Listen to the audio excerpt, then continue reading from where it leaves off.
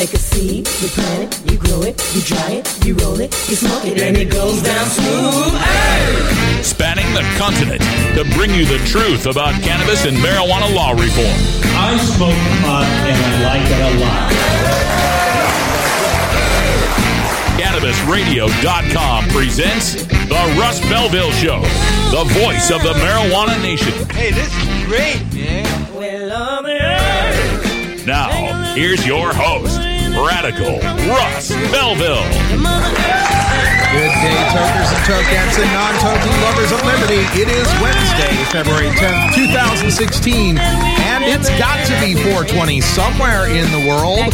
All right, welcome to the show. We're so glad you can all be here at our exclusive home of CannabisRadio.com. A lot of exciting things happening at CannabisRadio.com. You've got the Hemp Present with Vivian McPeak, one of the top activists in the Pacific Northwest. You got the Grow Show with Kyle Cushman, one of the top growers from Northern California. You got Dr. Dina. You got my show. Tommy Chong's show will be coming online soon, and plenty more. Lots of surprises. It's all going to grow really fast over this next year. So make sure you're plugged into CannabisRadio.com and following at Canna Radio on Twitter. All right, for today's show, lots of interesting things to get to. We got a guest joining us from Denver, Colorado. Jordan Person is his name. He's the executive director of the Denver chapter of the National Organization for the Reform of Marijuana Laws. And we'll be discussing their push for an initiative citywide in Denver to allow for adult personal consumption indoors, or at least pot lounges. I don't know if they'll be indoors. I guess they would be, maybe, but we'll talk to Jordan about that, get all the details. It's something that Mason Tvert and Brian Vicente had fought for and gotten enough signatures to put on the ballot, and then they pulled it at the last minute, citing that the government and the city officials and the businesses were willing to work with them. But apparently nothing has happened since then, so Denver NORML is going to jump at this opportunity. We'll talk to him at 5:30 about how that's going to work. Also coming up on the show today, we've got time for a radical rant. Don't give me no Mo crap. Mo crap, of course, is what I call the Missouri campaign to, what is the name of it? I got to find the actual acronym, because first of all, you just got to understand that these are the kind of people that would name their initiative the Missouri Cannabis Restoration and Protection Act without realizing that that spells Mo crap. But anyway, it's another one of those true legalizer groups that wants to jump straight from prohibition to perfect, treat it like tomatoes style legalization. And with an initiative that has no polling, no funding, no minimum age, no possession limit, no cultivation limit, makes toking and driving legal. Right, we're going to jump right from prohibition to that. So I've gone off on this before, but today I have to go off on one particular person who's really got himself my full and undivided attention. A guy by the name of Derek Burns, who's apparently behind this Mo Crap Act, who has been harassing Jeff Mizanski, the Missourian who just got out of prison after 22 years. Jeff, being far more gentlemanly and wise than myself, is avoiding the conflict. I'm not going to. So in the Radical Rant today, I'm going to talk a little bit about Derek Burns and this Mo Crap Act. Also on the show today, we got some drug war data mining. We've got the numbers for 2015 overall sales of marijuana in Colorado. And folks, I'm not going to hide it from you. Colorado sold almost $1 billion worth of marijuana in 2015. We'll dig into those numbers and see what they mean in drug war data mining. And behind the headlines today, our cannabis focus will be on new marijuana bills at the Oregon legislature. They've got a short session they're doing here. 35-day session, and there's a number of good things and bad things that might get pushed through. We'll talk about that. But first, we've got the 420... almost did it. We've got the Cannabis Radio News coming up with all the headlines for today, including Australia, California, Michigan, Alaska, and Massachusetts. Stay tuned.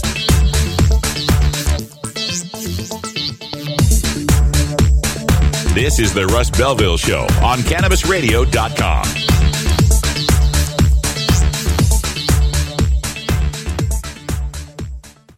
The next generation of vaporizers has arrived. Vuber vaporizers are blazing the way with unparalleled technology for oil, concentrate, or dry flower pens. Providing unsurpassed customer service and expert craftsmanship, Vuber vaporizers use cutting-edge technology, providing a power-packed, smoother vapor with a lifetime guarantee. Experience vaporizing the way it was meant to be. The Vuber way.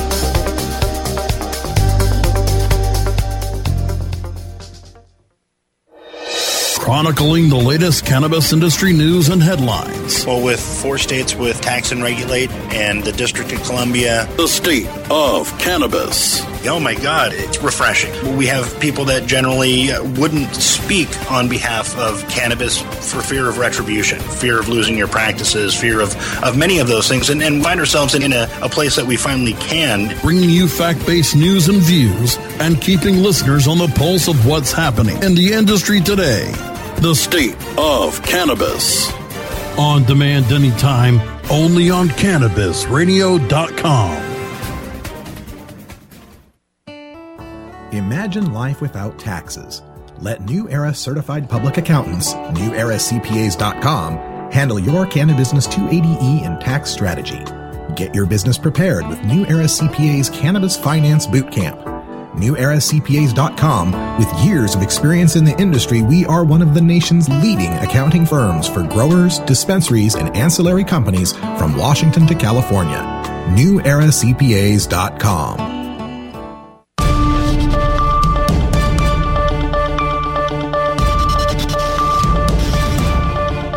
It's time for the Cannabis Radio News.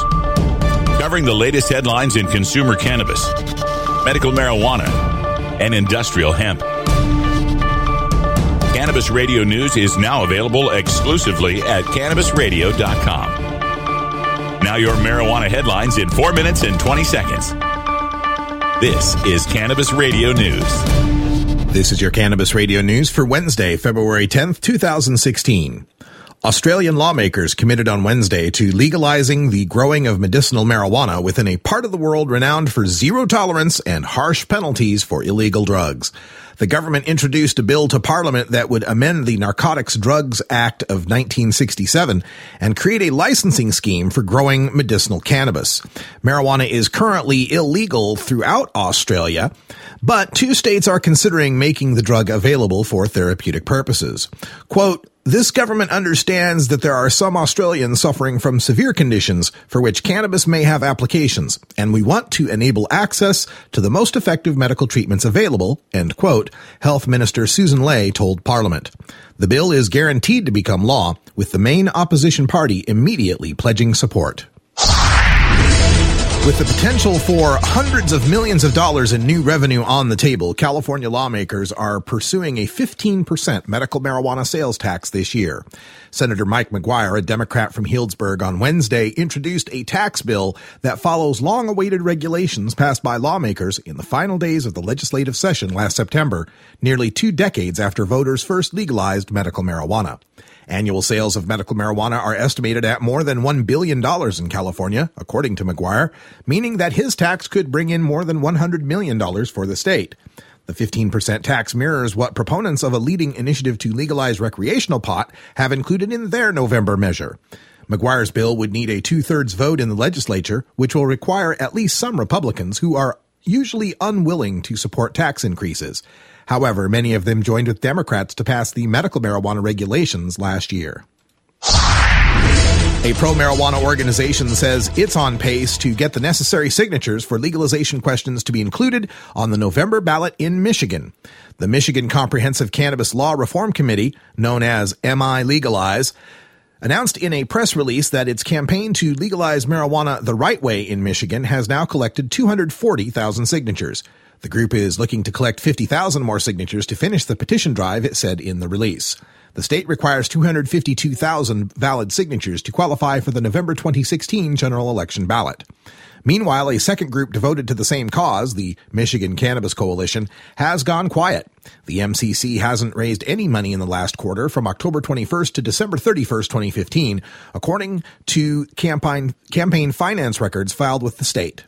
Michigan Legalize's press release says this signals a dead campaign, leaving Michigan Legalize as the state's only realistic cannabis law reform option, end quote. Law enforcement officials in Massachusetts are unprepared for the legalization of recreational marijuana if voters sign off on the idea in November, Walpole Police Chief John Carmichael said Wednesday. The campaign to regulate marijuana like alcohol is seeking to place a question on the November statewide ballot legalizing marijuana for recreational use. Massachusetts voters approved decriminalizing small amounts of marijuana in 2008 and medical marijuana in 2012. Carmichael spoke at a Massachusetts State House briefing for legislators and staffers. Governor Charlie Baker, Attorney General Maura Healey, and Boston Mayor Marty Walsh have all voiced their opposition to legalizing marijuana.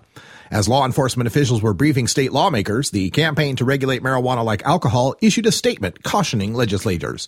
Quote, "Getting perspective on marijuana prohibition from these career prohibitionists is like getting perspective on veganism from cattle ranchers," end quote, Jim Borgasani, communications director for the campaign, said in a statement.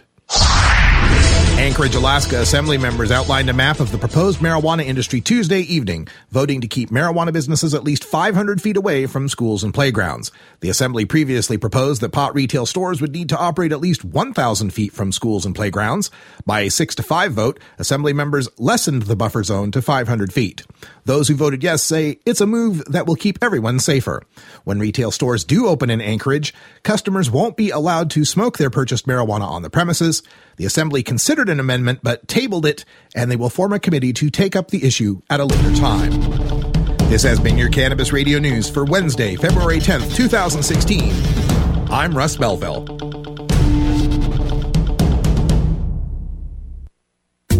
Ganjapreneur.com, your guide to the cannabis business world. Ganjapreneur.com is a comprehensive resource for cannabis professionals and entrepreneurs. Download the Ganjapreneur app on your smartphone or tablet to catch up on cannabis industry news, scroll through our daily job listings, and learn about successful cannabis companies, executives, and investors. Ganjapreneur.com, helping Ganjapreneurs grow. You can find Radical Russ online everywhere. Gmail, Facebook, Twitter, Instagram, Pinterest, YouTube, SoundCloud, Snapchat, LinkedIn, and Boise State University's 2400 baud modem bulletin board system from 1985. Tokers, there's no good reason to get your dog stoned. While it might not harm them physically, imagine being a dog who already begs for treats all day, and then imagine that dog having the munchies. Not cool. Hey everybody, it's Radical Russ here from 420 Radio, inviting you to be like me and get your ink done at Lucky Horseshoe Tattoo, Fort Worth's most female-friendly, clean, sterile, awesome tattoo shop. Thomas and his crew are true artists who can design you a custom piece or use a design you bring in. Lucky Horseshoe Tattoo also offers all styles of tattooing as well as piercings and all-around fun. In the DFW area, stop by Lucky Horseshoe Tattoo and tell them Radical Russ sent you. Trust me, it'll feel awesome. The world of cannabis is evolving at a frenetic pace. The Russ Belville Show gets behind the headlines to take a deeper look at breaking news in our Cannabis Focus. Today in the Cannabis Focus, we take a look at what's happening in the Oregon legislature's short session happening right now. And there's a new bill that passed out of committee that would allow out-of-state investment in Oregon's burgeoning marijuana legalization. And this is House Bill 4014, removes the 2-year residency requirement for license applicants that was included in the bill that was passed last year. So the legislature has had a change of heart here and recognized that, wait a minute, by banning the out-of-state people, we set ourselves up so that the locals can't get the kind of capital or funding that they need to be able to properly compete in this marketplace, especially when they're facing competition here in Portland, right across the river in Vancouver. So it's one of just several marijuana-related bills that are going through this 35-day session.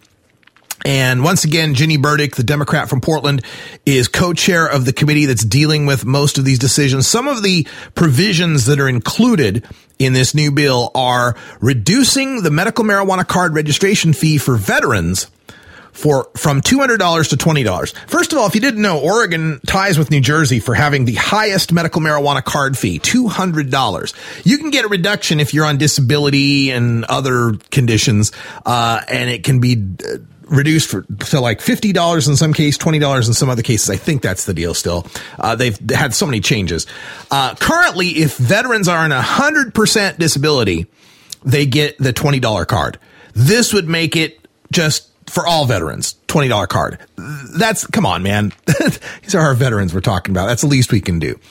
There's a provision in the bill to treat people who are on probation or parole or post-prison or pre-trial release to treat medical marijuana the same as prescription drugs. Now, a lot of these people that are on medical marijuana, if they get, into some sort of trouble, they get into a probation situation, they're forced to go off their medical marijuana to pass the probation drug test.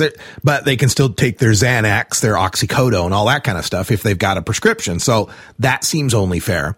There's a provision here to allow marijuana establishments to deduct business expenses allowable under the federal tax code when filing state tax returns. Under current policy, or only recreational marijuana businesses with OLCC licenses can claim those exemptions. So it's basically allowing everybody, whether you're a licensed rec pot shop or you're a dispensary, a licensed dispensary, you should be able to deduct these expenses. Allowing the medical marijuana patients to use their application receipts to shop at dispensaries. Here's the problem, folks. Sometimes you get your medical marijuana card application in here to the state of Oregon, and it takes 4 months before you actually get your card back because they're backlogged and they don't have enough people, whatever the excuse is. It takes 4 months sometimes. It used to be and was for over a decade the case where you took your receipt to the window, and they used to have a window back in the day. Now they don't anymore. Everything's online. But you took your receipt to the window, and once you got your stamp, received, you could take that paperwork in, and that would count as your ID for medical marijuana purchases. They changed that. They took that away and made it so you had to have the card. Well, all that made it was a 4-month delay before people could actually get their medicine. So they want to restore that, make it so you can just take your receipt. That's a good thing. That's got to happen. Now, there's another bill, House Senate Legislative Committee bill, Senate Bill 1511. They're having a public hearing on this 3:00 on Friday here in Salem, Oregon. It would allow recreational marijuana stores to sell tax-free medical marijuana to patients. It would also allow people 21 and older to buy marijuana-infused edibles and concentrates during the state's so-called early sales program. Here's the deal. We've got all these medical dispensaries here in Oregon, and they're temporarily allowed to sell to people like me, recreational consumers. But they can only sell us a 1/4 ounce of flour. That's it. They can only sell us a 1/4 ounce of flour. That's it. We can't buy edibles. We can't buy extracts. We can't buy tinctures, any of that kind of stuff. Oh, we can buy 4 seedlings total ever.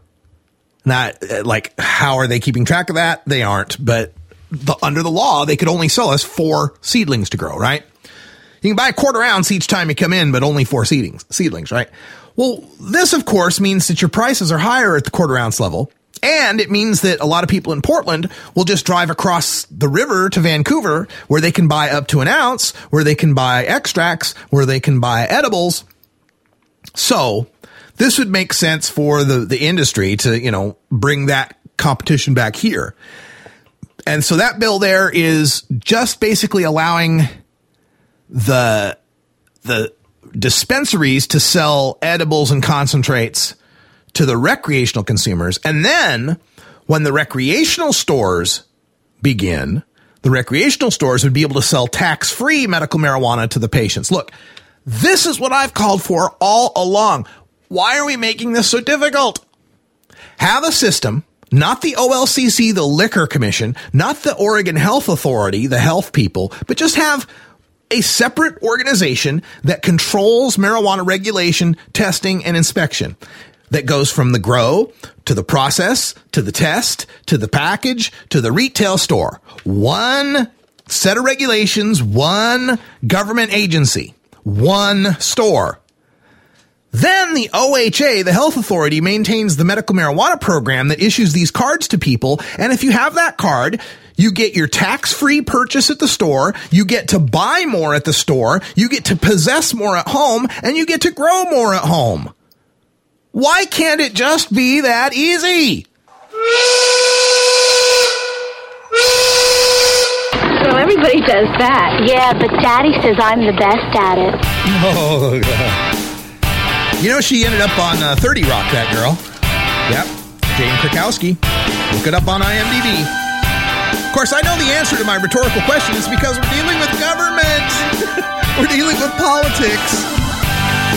But really, shouldn't there just be, like the Lord of the Rings, one system to rule them all? And then give the tax break and the greater possession to patients.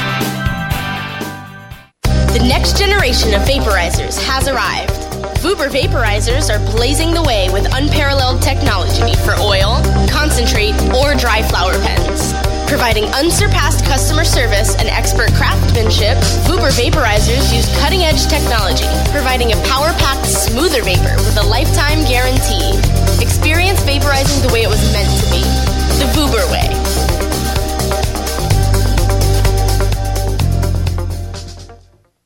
You're not high. You're listening to the Russ Belville Show on CannabisRadio.com. The Supreme Court is wrong on the Second Amendment. Okay. Maybe you're high, too. Chronicling the latest cannabis industry news and headlines. Well, with 4 states with tax and regulate and the District of Columbia. The state of cannabis. Oh, my God, it's refreshing. We have people that generally wouldn't speak on behalf of cannabis for fear of retribution, fear of losing your practices, fear of many of those things, and find ourselves in a place that we finally can. Bringing you fact-based news and views and keeping listeners on the pulse of what's happening in the industry today. The state of cannabis. On demand anytime, only on CannabisRadio.com. The Fingerboard extension has fretted instruments to enhance your creativity. It has new and used guitars and banjos from beginning to high class. The Fingerboard extension has National Resophonic, Husson Dalton, Larrabee, Heritage and Recording King guitars, and Mike Ramsey, Wildwood, Gold Tone, and Recording King banjos. The Fingerboard extension also has drum stuff, used gear, and parts. Stop by the Fingerboard extension, downtown Corvallis, Oregon at 120 Northwest 2nd, or check out the inventory on the web at fingerboardextension.com and reverb.com. Promoting the end of adult cannabis prohibition is easy because we have facts, science, reason, compassion, evidence, truth, and logic on our side. It's even easier when researchers catalog it all for us. Learn how to get the facts on marijuana use, arrests, seizures, rehabs, drug tests, and more on this edition of Drug War Data Mining. All right, welcome back to the Drug War Data Mines, and today we are talking about the sales figures that we're getting out of Colorado that show for 2015 there were $996,184,788 worth of marijuana that were sold in California. Unbelievable numbers coming out of the Centennial State. And it's interesting to me because that, you know, we could round that up. We can say that's $1 billion, can't we? We can call that $1 billion. I think that's fair. So let's take a look at these numbers a little deeper. According to the numbers, Colorado collected more than $135 million in marijuana taxes and fees in 2015. And more than 35 million of that is earmarked for school construction projects. So 35 million for schools, another 100 million on taxes on top of that. Colorado marijuana data showed a major uptick in month-over-month sales. Recreational pot sales jumped more than 21% from November to December, landing at $62.2 million for the month of December, a monthly record in the state's legal era. Medical sales jumped more than 32%, totaling $39.1 billion. Now, leading up to this, for the last couple of months, you know, they release these numbers monthly, and it's been we've been considering, are they going to break $1 billion, right? And everybody's saying, no, they'd have to have massive record numbers to pull that off. Well, folks, looks like they got the massive record numbers. For every dollar. So an interesting question that we have to ask ourselves is what our buddy Kevin Sabet might have to say about that, because leading up to legalization, Kevin Sabet was all over Fox News and Huffington Post and CNN and different locations making this claim. For every dollar we get on alcohol and tobacco tax in this country, we spend $10 in lost social costs. So people that look at this know this is actually a loss leader. It's a loss leader. For every dollar that we get in taxes, it costs us $10 in social costs. And it wasn't just Kevin Sabet that was saying this, but he was saying it over and over again on Huffington Post. For every dollar in taxes, we spend 10 in social costs.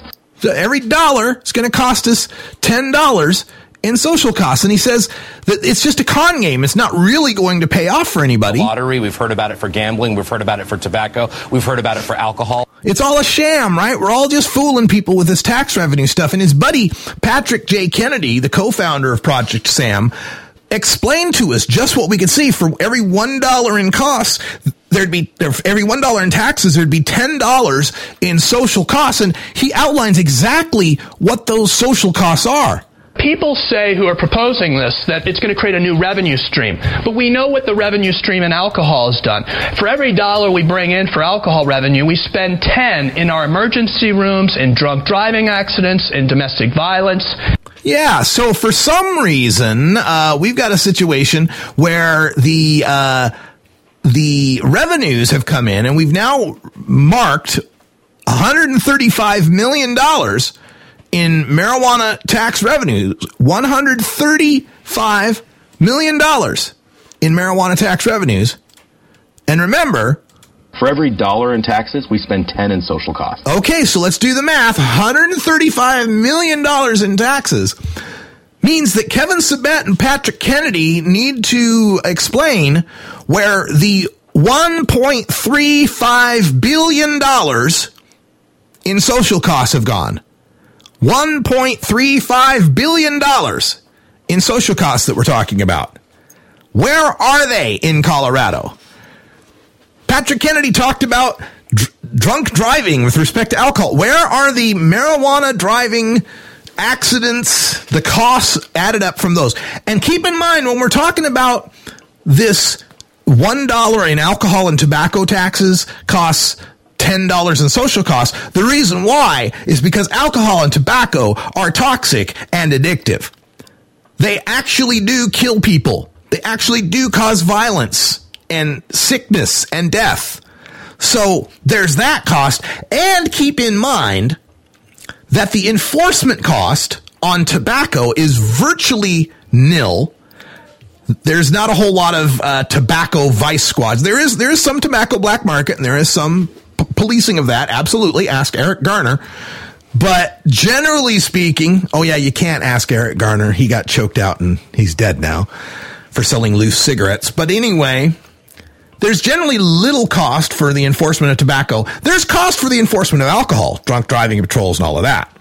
But if we're talking about the revenue for marijuana, you can't just count the $1.35 billion in social costs. You'd have to also subtract what we're not spending in the in the enforcement of marijuana prohibition in the state of Colorado, since all of their arrests have dropped by 80%. That's right. 4 out of 5 people who would have been busted on some sort of pot charge aren't getting busted anymore in Colorado. So, Kevin Sabet, I challenge you to point out the $1.35 billion in social costs. It's just not there. It's funny how you don't hear that talking point from them anymore, but I've got lots of them in my archive. Because, number one, I look shit up, and number two, I never forget. So, despite what they tell you about potheads. All right, stay tuned, folks. We've got, and I did not tease this at the beginning of the show because it slipped my mind, but today is Hemp Day, Hump Day. And we got Doug Fine on the line, so we're going to talk to Doug about what's happening in the world of industrial hemp. And then we'll talk to Jordan Person at the 45 break. So stay tuned. We'll be right back after this.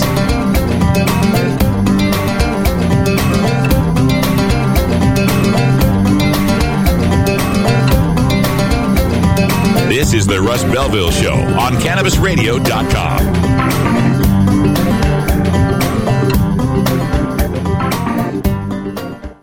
Dabber, hurry! Its temperature is shooting past 1,000 degrees Fahrenheit. It's burning up. I'm afraid for this little guy, it's just too late. What caused the problem? Only Dr. Dabber can maintain the perfect temperature for a smooth-tasting, slower burn. This standard vaporizer lost all of its health benefits, sending it up in smoke. So you're telling me that most vapor pens burn so hot they produce smoke, not vapor? Correct. Keep away from those standard vaporizer pens and turn to Dr. Dabber. Doctor's orders. Less heat, more flavor. The Russ Belville Show, where the truth about marijuana gets more than a minute to speak. It's time for Cannabis Facts about teen drug use from Robert Platshorn's thesilvertour.org. This message is supported by our donors and Hemp Inc., a public company poised to lead America's hemp revolution at hempinc.com. A recent survey by the U.S. Centers for Disease Control indicates that in states that have legalized medical marijuana, the rate of marijuana consumption among high school students has not increased. In fact, in legal states like Colorado, teen use has actually decreased significantly. It's simply no longer a big deal for teenagers in legal states. This was Cannabis Facts from thesilvertour.org, an educational nonprofit supported by our donors and Hemp Inc., a public company poised to lead America's hemp revolution at hempinc.com.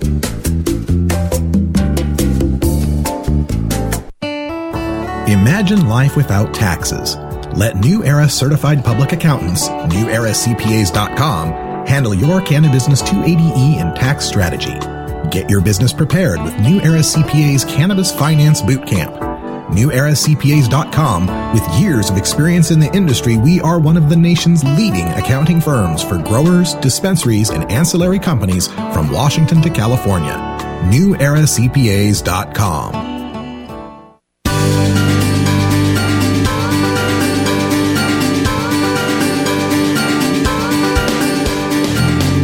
Marijuana legalization also ushers in the return of the American hemp industry. Get the latest news from the author of Hempbound and Too High to Fail, Doug Fine, in our Hemp Day Hump Day update. All right, welcome back, everybody. Shuffling things here live as we get ready for our Hemp Day Hump Day update. We've got Doug Fine waiting on the line. How you doing, Doug? Good to hear from you.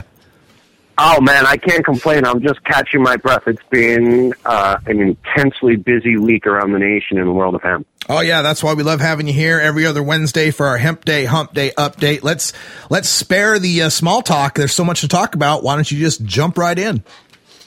Okay, so on the federal level, last week, hemp-supporting politicians in D.C. and the Hill, senators and congressmen, called this Hemp on the Hill Summit. They invited a bunch of hempsters, including myself, to the Hill.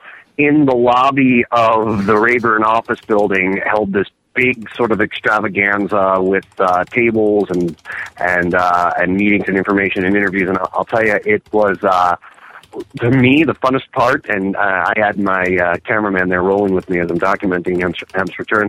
It was there's so many wonderfully surreal things to show how much we, the American people who understand the value of becoming cannabis hemp economy, to show how much we're winning. 10 years ago, trying to bring in hemp samples through congressional security might have spurred some sort of problem. Now, we're putting our stuff through security. I brought a hempcrete block, some raw fiber from a few states' harvest, a hemp flag, even a piece of hemp printed plastic, right through security, and then just walked it over to the tables that I was working with there and started interviewing people. And thus, I got to tell you, the most fun and potentially surreal interview of my 20-plus year career occurred that day. Thanks to the wife of James Woolsey, former CIA director, who's a hempster himself, and I think his wife, I'm not sure, but I've been told that she uses CBD for something, with pain or something, I'm not sure. she suggested I interview him, the former CIA director, alongside Montel Williams, the talk show host that's known as a real cannabis hemp activist, especially since he needs it for treatment of the multiple sclerosis syndrome.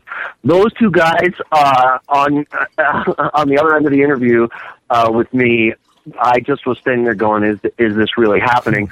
And as fun as that all is, the real practical good that was done by a lot of people who came a long way on their own dime for hard work, doing a lot of hard work, was strategizing for how to get S134, the final commercial hemp cultivation bill, passed on the federal level during this lame duck session of Congress, so we don't have to have hemp farmers, struggling with the sort of in-between semi-legal phase. How are we going to get our seed in? S134 ends that nonsense. I sat in on a meeting with Kentucky's Republican Congressman Thomas Massey. It was fantastic. I interviewed him afterwards, and when I showed him the hemp plastic, petroleum-free plastic that I had brought with me, I thought he's from Kentucky. I thought he'd know about hemp fiber during World War II. The guy's an MIT engineer. We started talking about nanotechnology and hemp's benefits for next-generation batteries. He was asking whether or not the THC limit needs to be raised. The guy gets it, as do so many people. We are on the side of the future, and even the halls of power get it. Wow, that is amazing that you're getting such intelligent questions there on hemp production. And, of course, those hemp superconductors, the graphene replacement is one of the leading edge technology things. So that's what's happening at the federal. Do you have any state updates? What's going on in some of the states right now? Yep. I'll give, I guess, three quick ones. There's so many, but I'll give you three quick ones for now. First off, I'll start close to home. My home state of New Mexico, we had, like everywhere, a bipartisan hemp bill passed, and more than half the states have this now. There's no real partisan division. It was by a wide margin.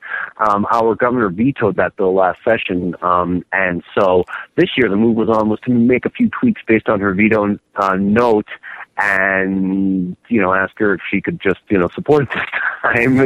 Farmers need it, and really excellent cohesive group in New Mexico working hard on this from all corners of the state, all from high end experienced lobbyists to farmers groups, and that didn't gain traction. So now the move is on for a veto override. And all that requires is the same people that supported it last session to support it this session, but it's a whole different sort of political ball game when you're asking people to override a veto of a governor of their own party. Yeah. And we're making the argument that it's that important, and they are hearing it. They're hearing it from farmers. They're hearing it from veterans. National hemp groups now are chiming in. But I just have to stress again, one of the reasons I live on a goat ranch in the middle of nowhere is because I don't enjoy politics. I don't enjoy what happens when egos and power and stuff intersect. And so I'm calling out in a good way my own state and its people, the way that they have come together in this cohesive way, and the national groups. When they first said, "Do you guys need any help?" we said, "We're doing this delicate thing of trying to get the governor to come around. We don't need her bombarded with some outsiders that she may interpret as liberal something." But now we do need it. Now we need every legislator in New Mexico, especially Republicans, to hear how important this bill is. And Vote Hemp is chiming in and doing a great job. It's all systems go. I've been on the phone constantly for days on this, and I'm cautiously optimistic because that is New Mexico. Moving on, Hawaii's now just yesterday introduced what I think is best hemp bill in the nation, by which I mean it's short, simple, and basically stays out of it, which allows in the rules section the establishment of Kentucky-style program that allows individual farmers to cultivate under marketing and other research, not just small, experimental pilot programs by university researchers, which is what Hawaii had been doing to date. So Hawaii gets it. They passed a restrictive, better than no hemp bill, and important research was done a year or two ago, and now they're saying, no, this needs to be bigger and wider because this is too important to security, food security, and energy security in Hawaii, and they are on the ball. And Oregon, after a successful first season, but a season where I think even the well-meaning Department of Ag folks would say they were really learning. They were learning to catch up all the applications that could be grown for hemp and the great demand for Oregon farmers to grow it. Now have just this week announced that they're reopening the program to new applicants, so we'll see significant numbers growing in the Oregon program. So good news all around the country. Wow, and it's just happening everywhere right now, legislatively. Even it seems faster in some ways than medical marijuana took off. What are we looking at now as far as harvest, the actual results of these laws changing, and how many acres or so will we have growing in America? I just the other day at that D.C. Summit interviewed James Comer, who was now running for Congress and was the instrumental Kentucky Agriculture Commissioner who got the whole hemp program going, conservative from Christian County, conservative Republican from a dry county, who he says that when you ask him why he loves hemp, he's like, I'm a farmer. It's a great crop, man. And I interviewed him about that growth curve, and he predicts 40,000 acres in Kentucky alone within 10 years. He thinks it's going to be a top 5 crop, rivaling anything else. You can talk of corn, wheat, soy. In Kentucky, there's also tobacco, and elsewhere in the South, there's cotton. He thinks hemp is going to be up there in acreage, and the numbers already indicated. I'm looking up as we talk now because I'm just writing an op-ed for a major newspaper here on this, and I'll tell you, the acreage has gone from 35 acres just in Kentucky in 2014 to 1,700 acres last year. Colorado's already at 3,000 acres. I know that was last year. I just got off the phone with a Colorado farmer who himself is growing nearly 3,000 acres next year. Wow. So it's we're talking about exponential growth in the acreage, and partly that's because the market's already there. You can honestly, this is something that I was surprised myself to find in the last few weeks, because there's so much talk about nutraceuticals in the flower that you still are getting, if you're growing large acreage, just for fiber. Just chop it down and sell it. You're still making better than most crops just on selling the fiber. And so hence times come. All right. Well, Doug, we've got a question from our chat room wanting to know, are there any states beyond Kentucky, Tennessee, Colorado, and North Dakota that have the DEA permits? Oh, that's a really good question. I'll rack my brain to answer that question for you. And the DEA permits, when you're talking, the only thing that a DEA permit is needed for cultivating hemp was needed, past tense, was needed for cultivating hemp, was for seed import. Mm-hmm. But last December, President Obama signed a big spending bill that had a provision in it that prohibited Justice Department funds from being used to interfere with state seed programs. Already, the Justice Department was scaling down interfering with legitimate imports of hemp seed for state-sanctioned hemp, but now the federal law prohibits money from being spent along those lines. So how many farmers are taking that to mean is they do not need to go through those hoops and those rigmaroles of getting that 357 DEA permit that's necessary for importing seed into the country. Now, will there be a test case? Will there be some farmer in one of the 26 current hemp states that is permitted by their state agriculture department to cultivate hemp, thus in sync with the federal research provision right now?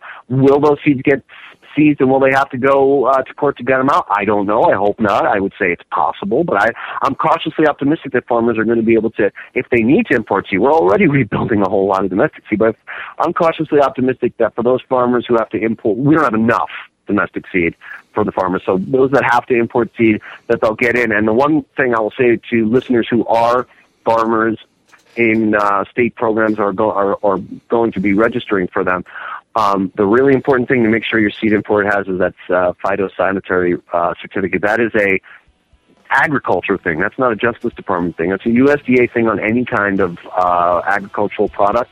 And there were some issues last year with seed imports getting held up in customs because of not having that permit. And anybody that's a legitimate seed exporter of a legitimate hemp cultivar with permission to export it and all that good stuff should have no problem getting that certificate on it. All right. Well, Doug Fine, the Organic Cowboy, follow him at Organic Cowboy on Twitter, author of Hempbound and Too High to Fail, and a remarkable goat farmer. Thank you so much for talking to us. We'll talk to you in a couple weeks, Doug.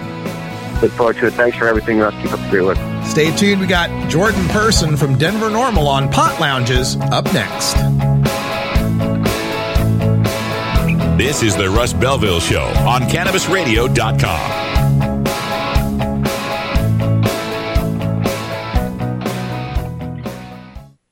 Great websites today need expert web design and development and need to be e-commerce ready and mobile friendly. But building a marketable and profitable website can be an uphill climb. Ready to make your new website or replace your existing website?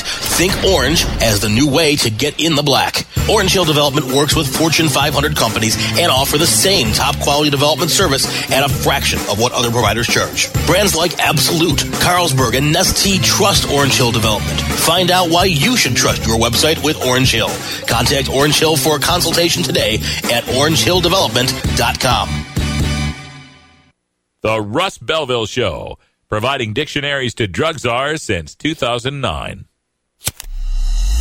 The smoke is rising, and the next crop of podcasts devoted to cannabis providers and enthusiasts are ready to be harvested. Welcome to the Cannabis Radio Network, founded by respected rainmakers who have been producing award-winning podcasts for over a decade.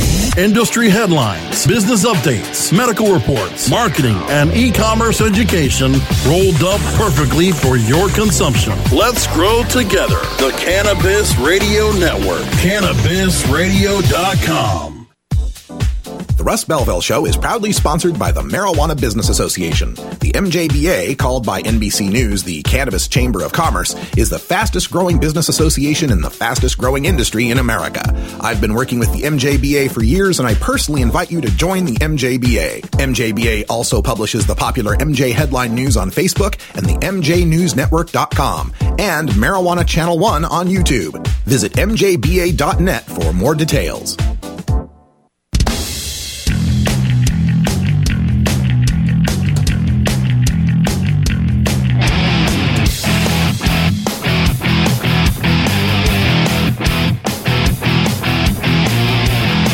Activism begins with ACT. The Russ Belville Show features the stories of hardworking grassroots activists working for an end to prohibition in today's activist agenda.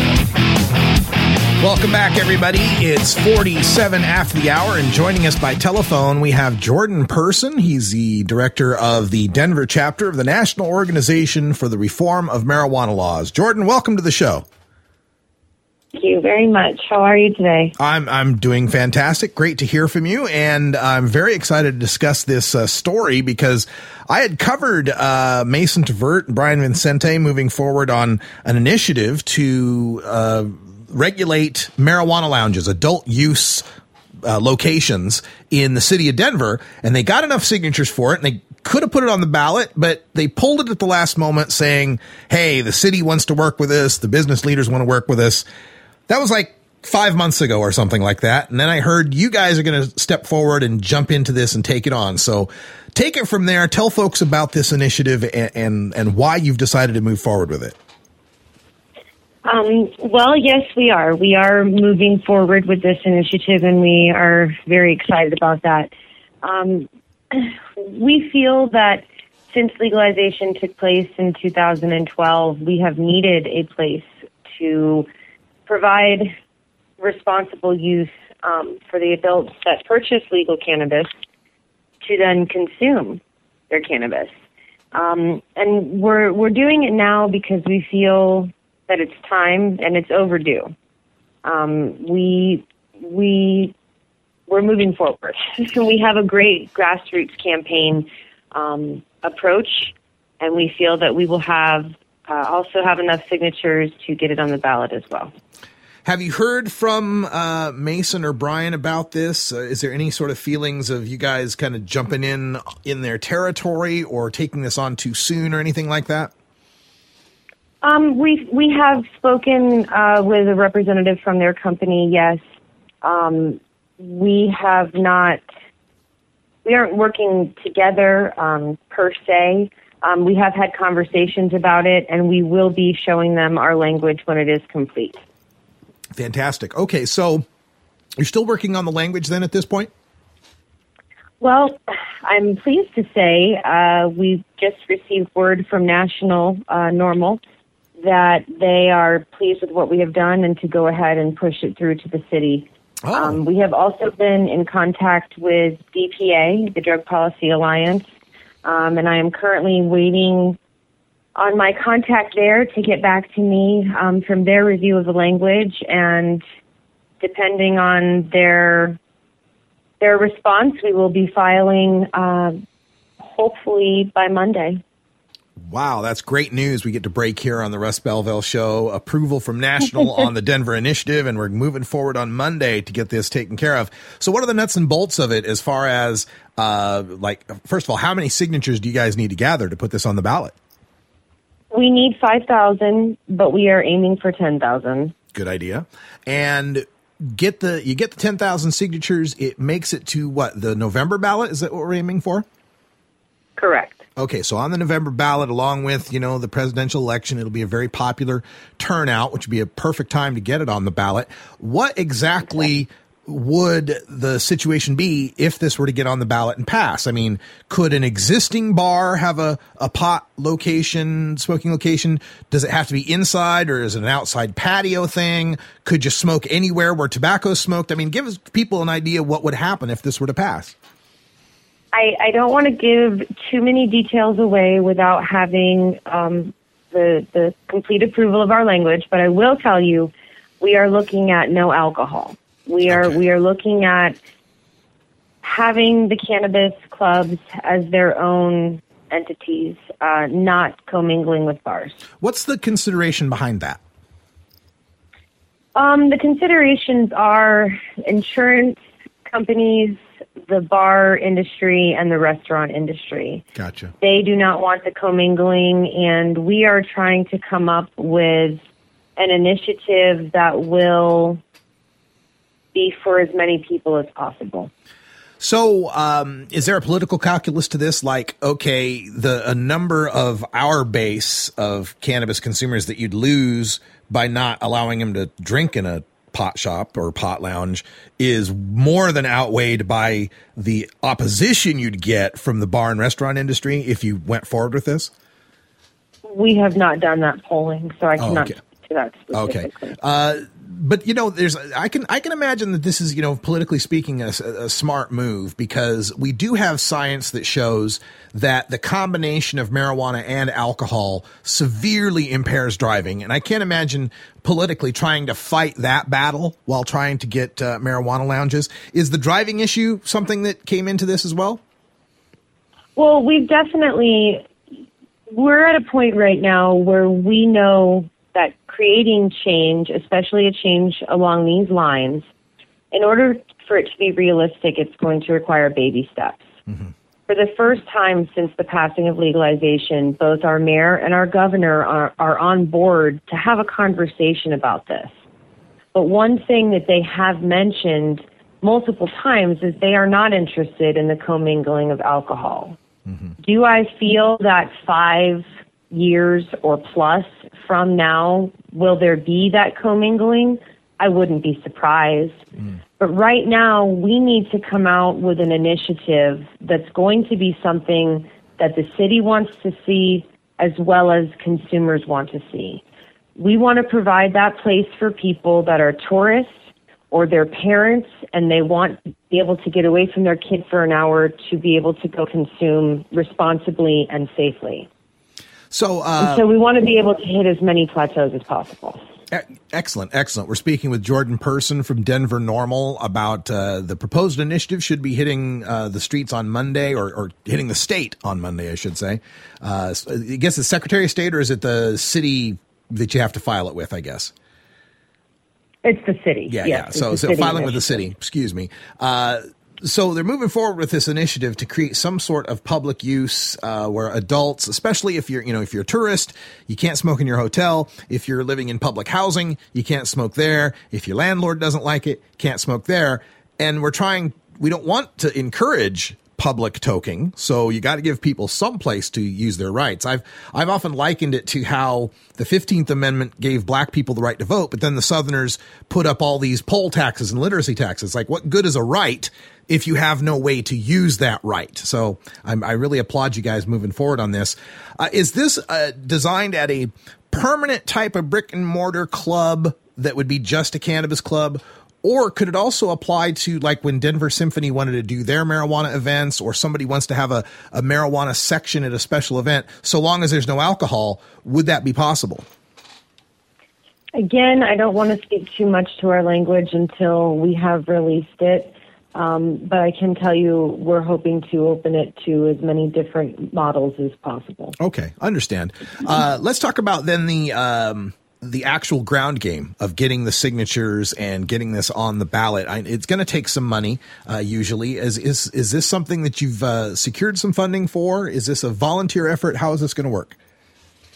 This is going to be a grassroots volunteer effort. We are going to focus on some small donor committees. We have Grassroots. I'm sure you're familiar with the company, Grassroots California. Sure. They have a base here in Denver. They have generously donated some time to us to create our logo. And so we will have Grassroots hats and shirts, and we will be creating an army of 100 volunteers. And we intend to go out to every 420 event and have booths at every 420 event, and to use those grassroots volunteers to collect the signatures that we need. And then those same volunteers, once we have the signatures we need to put it on the ballot, those same volunteers will continue spreading the word and spreading our message to make sure that we have those votes that we need to get it passed. That's good news to me. You know, a lot of my listeners will know that I'm usually skeptical of volunteer efforts, but I hope people understand that that's usually when I'm talking at the statewide level, when you need hundreds of thousands of signatures. These volunteer efforts at the city level are exactly what we should be doing, because this is where we can get our successes at the grassroots level, and building those grassroots successes then leads to greater statewide change. And is that something you hope to parlay maybe into getting a Colorado initiative for some sort of pot lounges? Absolutely. We hope that we're going to create an initiative that will be good enough that the rest of the state will be able to follow. And then, you know, we'll be able to take it to Oregon and to other places that begin to legalize after November. And they're looking for that same safe space for responsible adult use. Yeah. Okay. Well, that sounds great. So let's give out some contact information, Jordan. If there's listeners out there in the Denver area who want to get involved, or even listeners online who have some way of maybe donating money to you, how could they do that? How can they get in touch with you? You can donate to us at denvernormal.org. You can write to us at info@denvernormal.org. Our telephone number is 720-588-3814. And we would love any volunteers, any donations, any way that you want to help us spread this message to get this initiative passed. We appreciate it. Yeah, I hope we've got some angel donors listening, because, you know, people throw money at these big statewide California type campaigns or Oregon campaigns, and really you're going to get the most bang for your buck by throwing it at these local initiatives. They did this in Massachusetts and passed all these public policy questions. They were all just, you know, not meaningless, but symbolic questions. They didn't really change the law, but by hammering at it over and over and over again, they built a legacy of wins. They built a track record of success, and they got people talking about the issue at the local level. And it's famously said, all politics is local. Let me give you the last word, Jordan. Anything else you'd like to tell our listeners? I just thank you for your time today, and I hope we got through to some listeners and you want to help us join in the fight. All right, we're on your side. Jordan Person from Denver NORML. Check them out, denvernormal.org. We appreciate everything you're doing, and have yourself a lot of success. What's your signature deadline, by the way? It's 180 days after the passing of the language. All right. You got 6 months for 10,000 signatures with 100 volunteers. I think you can easily pull it off. Thanks, Jordan. Good luck to you in the future. Thanks, Russ. Have a great day. You too. All right. That's all the time we got for our hour one, but stay tuned for hour two. Toker Talk Radio. Phone lines are open at 971-533-7111. I got news about Elizabeth Warren. We got an update on the Travis Maurer situation. My radical rant. Don't give me no mo crap. Also, studies on weed users and verbal memory. and statistics on weed use. For everyone here at Rolla J, I'm Radical Russ. Until next time, take care of each other, tokers. This is the Russ Belville Show. The Russ Belville Show is blogging and podcasting daily at radicalruss.com. You take a seed, you plant it, you grow it, you dry it, you roll it, you smoke it. You take a seed, you plant it, you grow it, you dry it, you roll it, you smoke it. You take a seed, you plant it, you grow it, you dry it, you roll it, you smoke it, and it goes down smooth.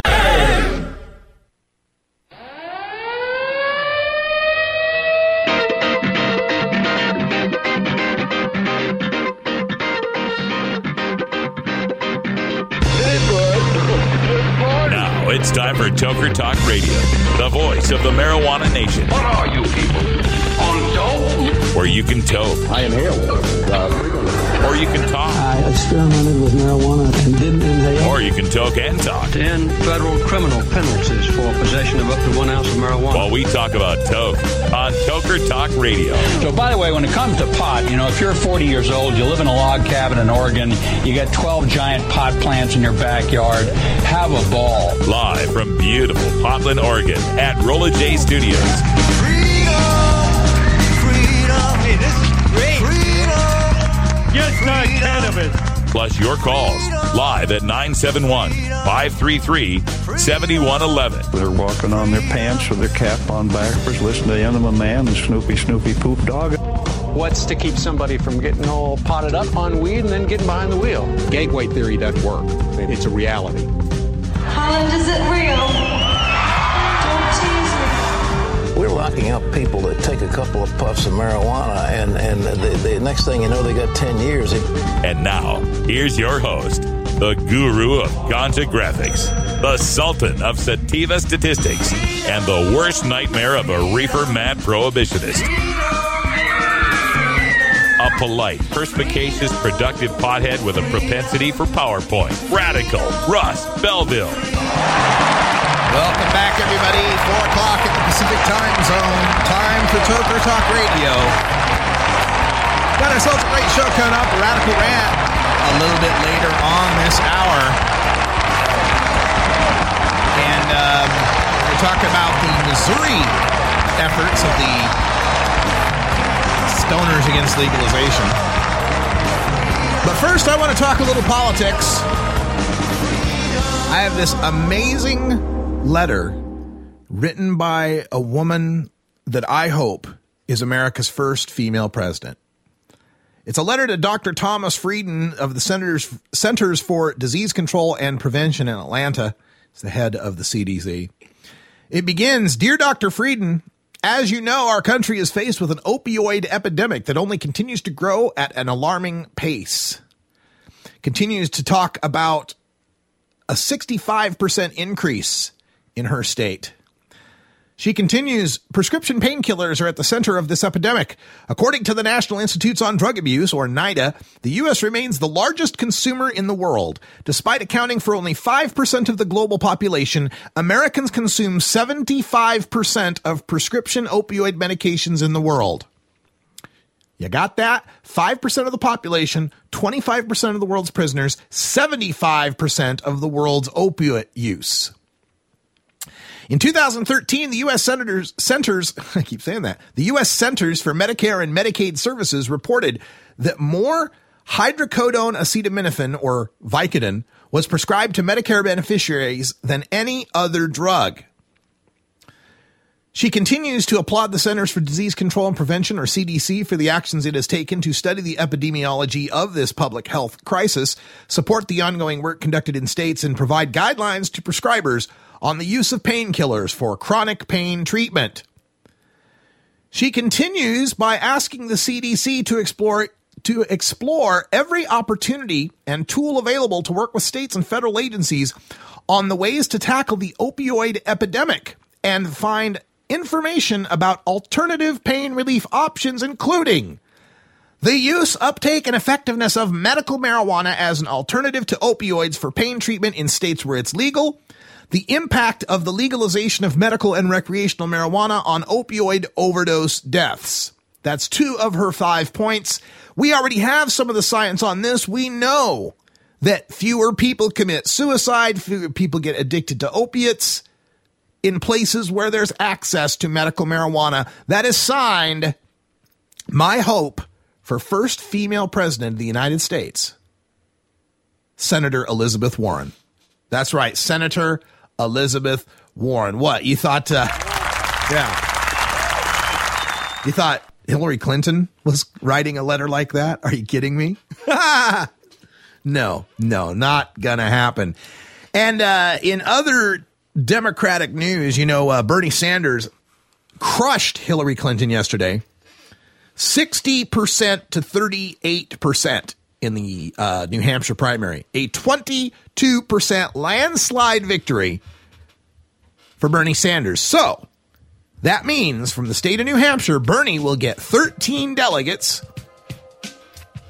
and Hillary will get 15. What? Yeah, that's right. In the Democratic primary, if you win by a 3-2 margin, you get 2 fewer delegates than the loser. That's because of superdelegates, ladies and gentlemen, the party insiders and political hacks who get to vote any way they want, regardless of how the states and the people actually vote. If there were any better argument for the 1%'s control of the political process, Hillary Clinton, the superdelegates, are making it for them. We're back right after this.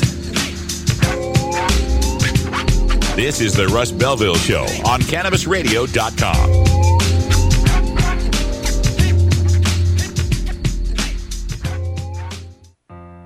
Gather with fellow cannabis companies past the Golden Gate to San Francisco and the 2016 International Cannabis Business Conference, February 13th and 14th at the fabulous Hyatt Regency. Register now at internationalcbc.com. Learn from leading industry luminaries like cannabis celebrity legend Tommy Chong, former Surgeon General Dr. Joycelyn Elders, best-selling author Andrew Sullivan, and so many more. Plus, exhibitors, expert panels, and education made to calibrate your new or existing cannabis plan. Catch CannabisRadio.com and the Russ Belville Show at the 2016 International Cannabis Business Conference and register at internationalcbc.com now. The Russ Belville Show is blogging and podcasting daily at RadicalRuss.com. Cannabis Confidential with Dr. Dina. Candid. I want to give you the inside story. Captivating. I want to introduce you to my kind and amazingly talented friends. Compelling. We get to meet some of the most amazing cannabis activists and warriors around. Listen in as medical marijuana pioneer Dr. Dina shares never-before-heard stories, chats with cannabis insiders and celebrity friends, and provides invaluable perspective and insight into one of the fastest-growing industries in the world. I want to share with you what was once confidential information. Let's expose the truth, discuss the issues, and learn the facts. Cannabis Confidential, only on CannabisRadio.com. The Russ Belville Show is proudly sponsored by the Marijuana Business Association. The MJBA, called by NBC News the Cannabis Chamber of Commerce, is the fastest growing business association in the fastest growing industry in America. I've been working with the MJBA for years, and I personally invite you to join the MJBA. MJBA also publishes the popular MJ Headline News on Facebook and the MJNewsNetwork.com and Marijuana Channel 1 on YouTube. Visit mjba.net for more details.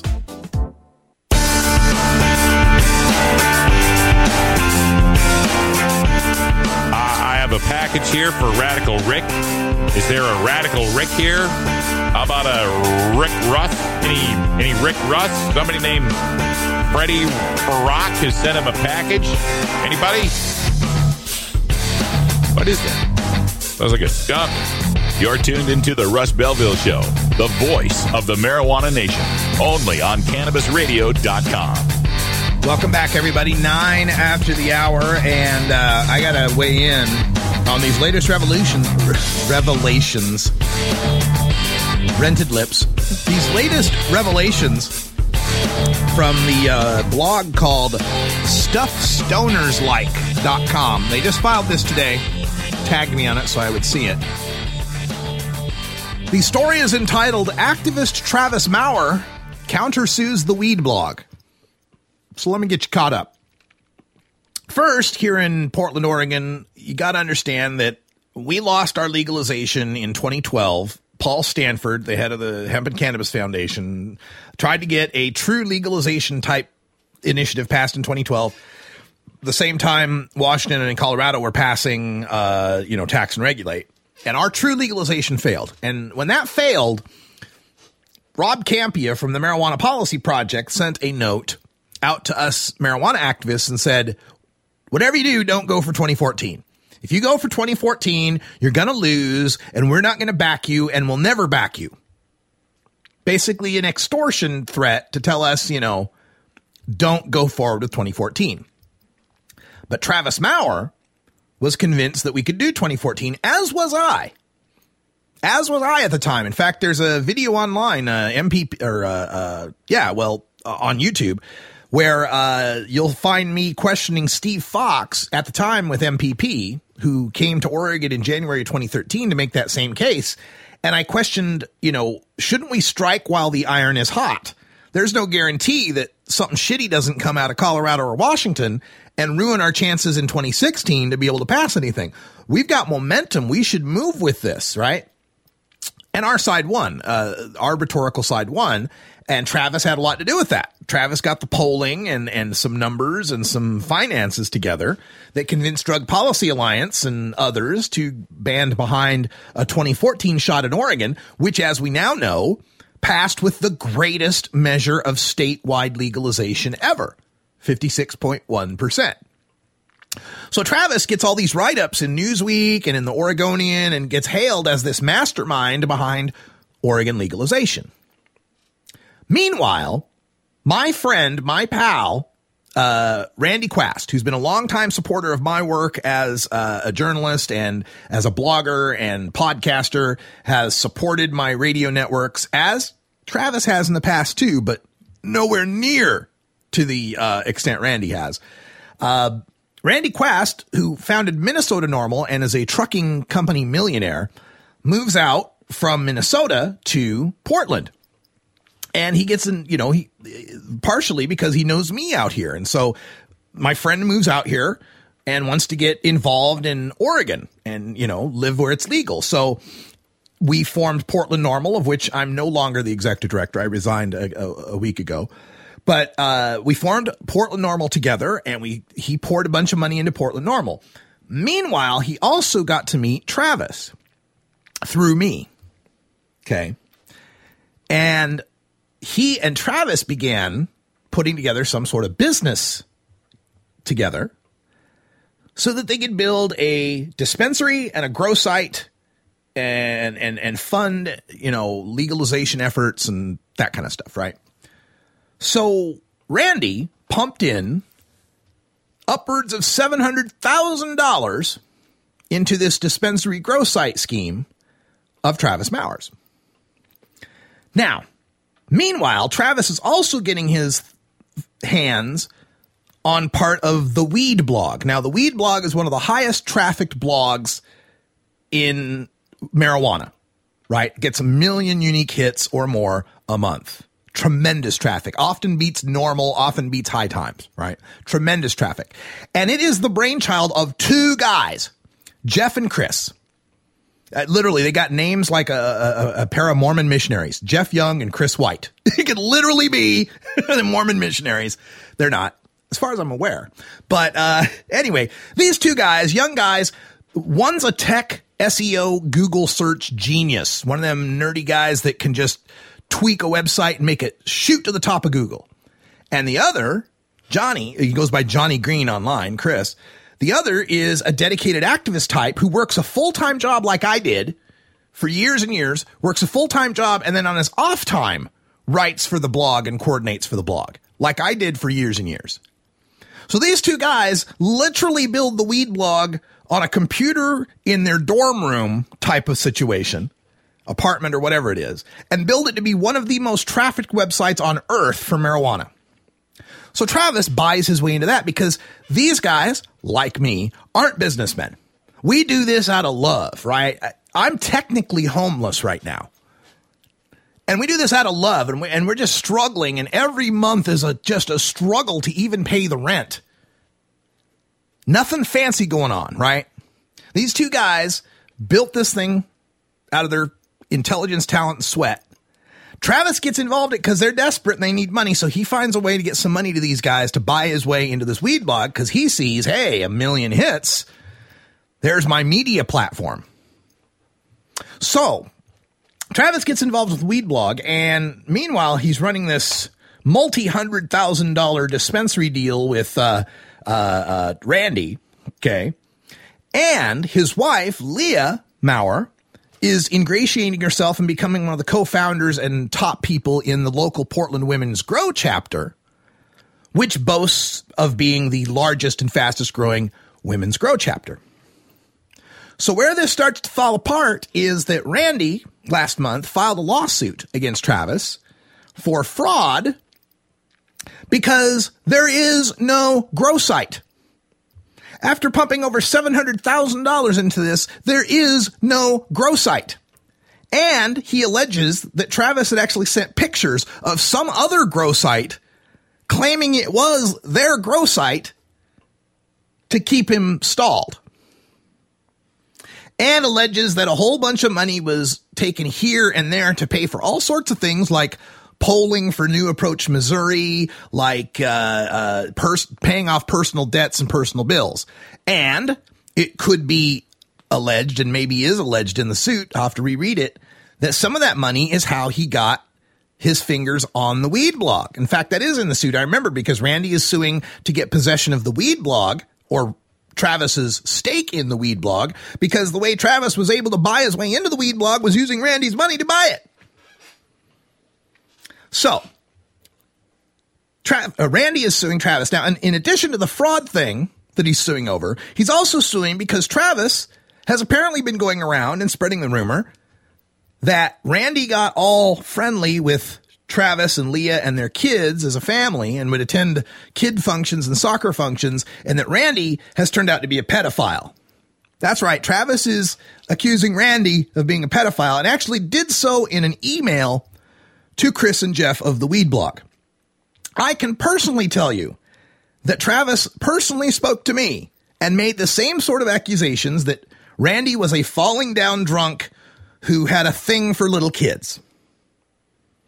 So that's what he's saying about my friend, a guy who has been nothing but a mensch to everybody in the movement and donated tens and hundreds of thousands of dollars to NORML, to activists, to forming Minnesota NORML, to forming Portland NORML, saying that guy is a falling down drunk pedophile. And the Weed Blog sued Travis because they say he took money out of the Weed Blog accounts and didn't pay this and didn't file the business license with the Secretary of State and let advertising revenue lapse. And I can testify that indeed the advertising revenue for the Weed Blog, which should have been through the roof when you're getting 1 million uniques a month, was shit while Travis was running the advertising sales.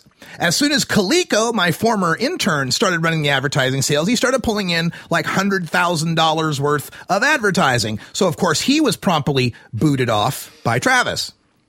So now the news from the stuff stoners like is that Travis is suing the guys of the Weed Blog, saying they were taking all this money out of the Weed Blog accounts, thousands and thousands of dollars per month. Now, knowing Jeff and Chris and knowing how paycheck to paycheck and scraping by they are living, I would have to ask where those thousands of dollars went as compared to Travis, who is flying all over the country back and forth to talk to all of these high profile people in the movement, compared to Leah, who has managed to get Women Grow to be this huge organization in Portland with these incredibly lavish events. It stinks to high hell, and I'm calling it the Oregon travesty. It's a travesty what's going on here. And in every picture you get, right here on this one as well, every picture you see, you'll see the logos of Women Grow and the T-shirts of the Drug Policy Alliance. And I call on those two organizations, DPA and Women Grow, to take a serious look at these two people to see who you've gotten in bed with here. Ethan Nadelman, you know me personally. We've talked personally. And I encourage you, as someone who admires you, as someone who respects you, who thinks you're one of the greatest people we've got on our side, to take a serious look at this Travis Maurer fella and uncover what's going on. Now, let's let it go to court. Let's let this go to trial and figure out what's going on. But to me, when there's this much smoke, there's a lot of fire.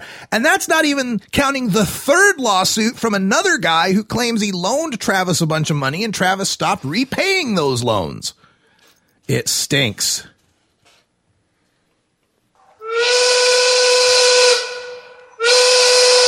I smelled some marijuana smoke in Vietnam. Yeah, this is definitely getting nasty, and I won't be surprised if I get summoned on some of this stuff. If I end up testifying at some sort of trial. Happy 420, everybody, from the Pacific Time Zone. We're right back with a radical rant after this. Dr. Dabber, hurry! Its temperature is shooting past 1,000 degrees Fahrenheit. It's burning up. I'm afraid for this little guy, it's just too late. What caused the problem? Only Dr. Dabber can maintain the perfect temperature for a smooth-tasting, slower burn. This standard vaporizer lost all of its health benefits, sending it up in smoke. So you're telling me that most vapor pens burn so hot they produce smoke, not vapor? Correct. Keep away from those standard vaporizer pens and turn to Dr. Dabber. Doctor's orders. Less heat, more flavor. This is the Russ Belville Show, annoying Kevin Sabet since 2012.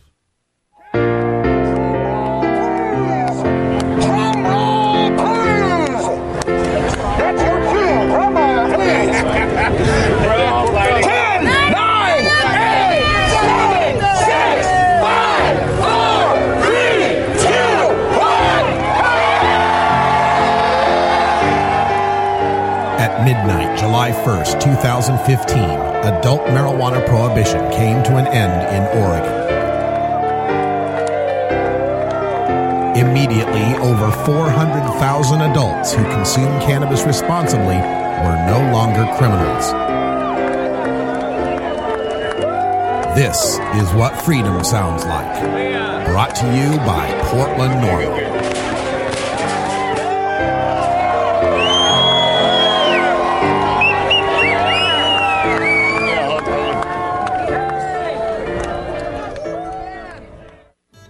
The Fingerboard extension has fretted instruments to enhance your creativity.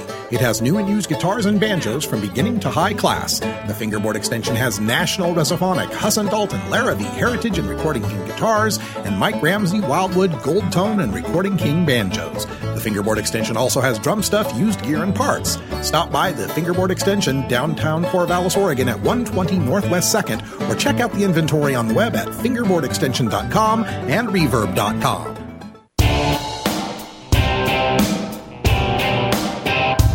We must wage what I have called total war against public enemy number one. I support a change in law to end federal criminal penalties for possession of up to 1 ounce of marijuana. That marijuana, pot, grass, whatever you want to call it, is probably the most dangerous drug. Some think there won't be room for them in jail. We'll make room. I experimented with marijuana a time or two, and I didn't like it and didn't inhale. One major responsibility is to encourage people to use less drugs. Entirely legitimate topic for debate. Radical rant. Don't give me no mo crap. Today's rant is about mo crap. That is the Missouri Cannabis Restoration and Protection Act. Yep, we got legalizers out there who didn't think ahead that Missouri Cannabis Restoration and Protection spells mo crap. That's the level of political acumen we're dealing with. Now, I've talked about these mo crap true legalizers before, and we'll get to some of that, but I want to remind you about the other story out of Missouri that garnered national attention. And it was the story of Jeff Mizanski. Jeff Mizanski was serving a life sentence for pot. He'd gotten 3 strikes for pot dealing, And under a 3 strikes law that had since been repealed, he was imprisoned in Missouri for life. And a campaign arose around Jeff Mizanskey, and to be fair, Travis Maurer had something to do with it. But a campaign arose around Jeff Mizanskey and his case that led to petitions and signatures and national coverage, and finally the exoneration, well, not the exoneration, but the commutation, I guess it was, of Jeff Mizanskey's remaining sentence by the governor of Missouri, Jay Nixon, and now Jeff Mizanskey's a free man. Since then, Jeff's been on the circuit, on the cannabis circuit, doing the various expos and shows. I've had the pleasure of interviewing him at one of these shows, and he's a very nice, soft-spoken man whose gentleness and kindness belies what he must have gone through 22 years in prison. You'd think he'd be bitter and angry, but no, he seems to be the nicest guy.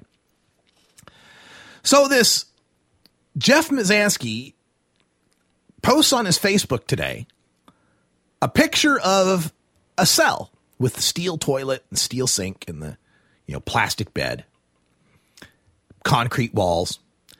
And the caption reads, "If you didn't wake up to this, it's a good day." And of course, what a thing for this guy to say. What a sentiment to come up with, having spent 22 years in prison. So that's where this gets weird, because as this continues, a fellow by the name of Derek Burns jumps into the Facebook post. And I was alerted to this Facebook post by Trickster Phillips, one of our longtime listeners in Missouri. And Derek Burns apparently is behind or is associated with or is supporting, I don't know his exact relationship, the MOCRAP Act, the Missouri Cannabis Restoration and Protection Act, MOCRAP. Now, right now in Missouri, there's New Approach Missouri, Dan Viets, longtime head of Missouri NORML, a very sensible professional group that's putting together a medical marijuana initiative. Because in their estimation, Missouri's just not going to pass legalization yet, but they would pass medical, so they want to move forward with medical. And Derek and the people with the MOCRAP Act instead believe, no, that's bullshit. We can't just pass medical. That's not true legalization. People will still go to prison. We need to pass the MOCRAP Act. So Derek jumps into this and attacks Jeff Mizanskey, saying, quote, "Jeff, isn't there an initiative out there that could help people who have been unjustly incarcerated due to a cannabis-related charge? Yes, there is. It is the MCRPA 2016-13. Jeff, you say if we stick together, we can end this. Well, I ask you, when the MCRPA initiative is being circulated, why aren't you helping? If you're working every day to get them out, then why wouldn't you back an initiative that would save lives and free the prisoners you're talking about? Question mark, question mark, question mark, question mark, question mark, question mark, question mark, question mark." And it gets worse. He goes on to say things. It's a shame that there are people who claim to help, but when we look around, they're standing on the sidelines of the organization, that wants to lock more people up. Now, that would be a swipe at New Approach Missouri, that somehow by passing medical marijuana, they want to lock more people up. Okay. Now, to his credit, Jeff Mizanskey says in reply, I say it one more time. I hope you've the best, and I pray both petitions get on the ballot so the people of Missouri can choose. I'll choose my path and back medical. I've heard too many people tell me they would not vote for your initiative. I'm working on giving them a choice. I will say it again. Good luck. I am not against your initiative. I am working on other paths to get our nonviolent prisoners out, not just cannabis, but all, and to keep them out. Remember, I lived it and talked to prisoners all the time. They are behind what I'm doing. Sorry you're not. I'm looking at the bigger picture. By the way, if your initiative is so good, like you say it is, what are you worried about? You don't need me. It should stand on its own. So please stop worrying about what I am doing, and I am doing what I believe is right. And it continues. Derek just responds, "You're hiding behind fictitious polls and lies. Missourians are seeing you for who you are, a criminal. That's it. You should still be locked up." And that's where I had to just jump in on this, because it continues and continues And I had to respond to Derek Burns with the following. All you need to do to convince me to support your amendment or your initiative is to answer me these questions 3. How much money have you raised? How many signatures do you have? How well does your language poll? Derek, you're taking this all very personally, lobbing accusations and hurling insults at individuals who, believe it or not, share your goals. They just differ with your strategy. The simple fact is that changing the law takes money, signatures, and votes. The simple history is that the path to legalization begins with cities that do lowest law enforcement priority, then maybe a cite and release, then maybe a decrim initiative.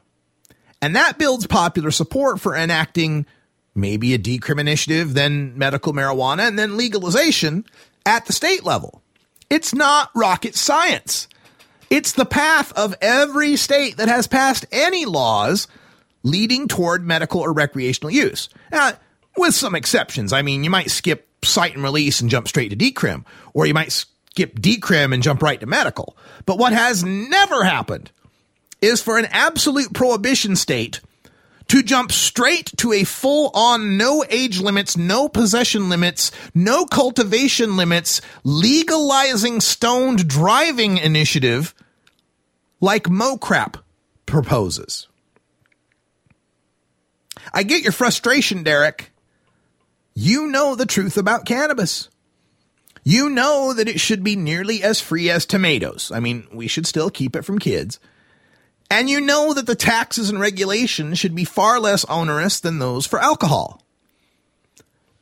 You know that all the pot prisoners like Jeff Mizanski should be freed immediately. If you and me and most of the people listening to me right now were the only voters in Missouri, we'd pass MoCrap like shit through a goose. But Derek, you still live in a state with 6 million other people. Of the 6 million people in the state of Missouri, 21% of them aged 18 to 25 smoke pot monthly. And just 6% of those older than that smoke pot monthly. So even if we suppose that all the pot smokers in Missouri would support the MoCrap Act, and if we assume that 100% of them are registered voters, and we pretend that 100% of them would show up to vote, you might get 400,000 votes. But Missouri only had a 64% turnout in the last presidential election and a total of 2.7 million votes cast. So, even if you get your 100% stoner turnout, and again, dreaming that stoned 18 to 25-year-olds will break historical precedent and actually vote, and if the non-stoner turnout stayed around 2/3, that means from the stoner vote, you would get about 15% of the 50% you needed to win. That's your max. 15% is the ultimate improbable, pigs are flying, monkeys are flying out of my butt scenario where every single stoner in Missouri shows up and votes in favor of MoCrap. 15%, that's your top. That's your ceiling. It's going to be a lot less than that. But let's keep pretending that you get that 15%. So that means in this wildly improbable every stoner shows up to vote scenario, you need to convince another 35%, or about another 1 million voters who don't smoke pot, to support MoCrap. Now, keep in mind, in Missouri, about 42% of Missouri votes Republican. That means we can't get to the 50% without nearly every Democrat voting for MoCrap and maybe pulling in a few Republicans too. So, in other words, impossible. You are proposing no age limits, no cultivation limits, no possession limits, and the legalization of stoned driving. I'm not making that up, folks. Read their initiative. It actually says that it will be legal. There will be no punishments involved with the use of marijuana and driving. We couldn't pass that in Oregon. We tried our 2012 initiative with Paul Stanford and the OCTA that had unlimited possession, unlimited cultivation, so long it was just personal, and a 21 age limit, and it failed. It got 46% of the vote. And that was somewhat of a miracle. In Oregon, you think you're going to pass that in Missouri? I've been to Missouri. Now, if that were all, if that were it, if only you were just being another true legalizer dedicated to your perfect vision of legalization and wasting your time and the time of the people you managed to fool into joining you, then that's one thing. I might not be so harsh. I might not call you out personally, Derek Burns. But now, in your effort to pull off your quixotic strategy for perfect legalization, you've decided to go with the public relations strategy of calling Missouri's most high-profile case of unjust marijuana prosecution a hypocrite who should go back to jail. Some of those million voters you need could have been moved by the injustice in Jeff's case, but you want to toss this golden goose of positive public relations on the same heap as the cops, rehabs, drug testers, prison guards, and big pharma that want to see any marijuana reform fail. I can't speak for Jeff, but if I had lost decades of my life behind bars, I'd find my remaining Ganjapreneur.com, your guide to the cannabis business. Damn it. I can't speak for Jeff, but if I had lost decades of my life behind bars, I'd find my remaining time as a free man so precious that I couldn't waste a second of it on fruitless efforts to perfectly legalize marijuana when a well-funded, well-polled, likely to pass marijuana initiative is on the table and ready to go. So Derek Burns, think twice about who you're insulting online. You need all the help you can get, my friend. And I'll offer you a free platform to get it. My studio line is always open every weekday, 6 p.m. Central Time at 971-533-7111. All right, we're back. Wind up a few more stories. Some science on weed users and memory, and how many of us are actually smoking pot when we return.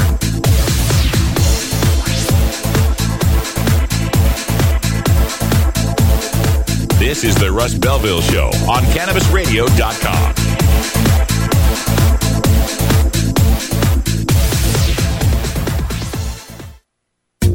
Ganjapreneur.com, your guide to the cannabis business world. Ganjapreneur.com is a comprehensive resource for cannabis professionals and entrepreneurs. Download the Ganjapreneur app on your smartphone or tablet to catch up on cannabis industry news, scroll through our daily job listings, and learn about successful cannabis companies, executives, and investors. Ganjapreneur.com, helping Ganjapreneurs grow. This is the Russ Belville Show on CannabisRadio.com. From high atop Mount Soledad in San Diego, California, 100 feet above sea level. Good morning. It's good news with cannabis nurse Heather.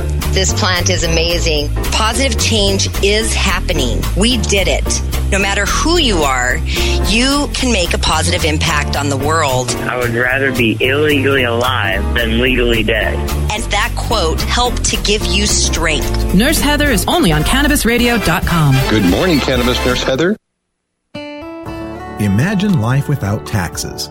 Let New Era certified public accountants, NewEraCPAs.com, handle your cannabis 280E and tax strategy. Get your business prepared with New Era CPA's Cannabis Finance Bootcamp. NewEraCPAs.com, with years of experience in the industry, we are one of the nation's leading accounting firms for growers, dispensaries, and ancillary companies from Washington to California. NewEraCPAs.com.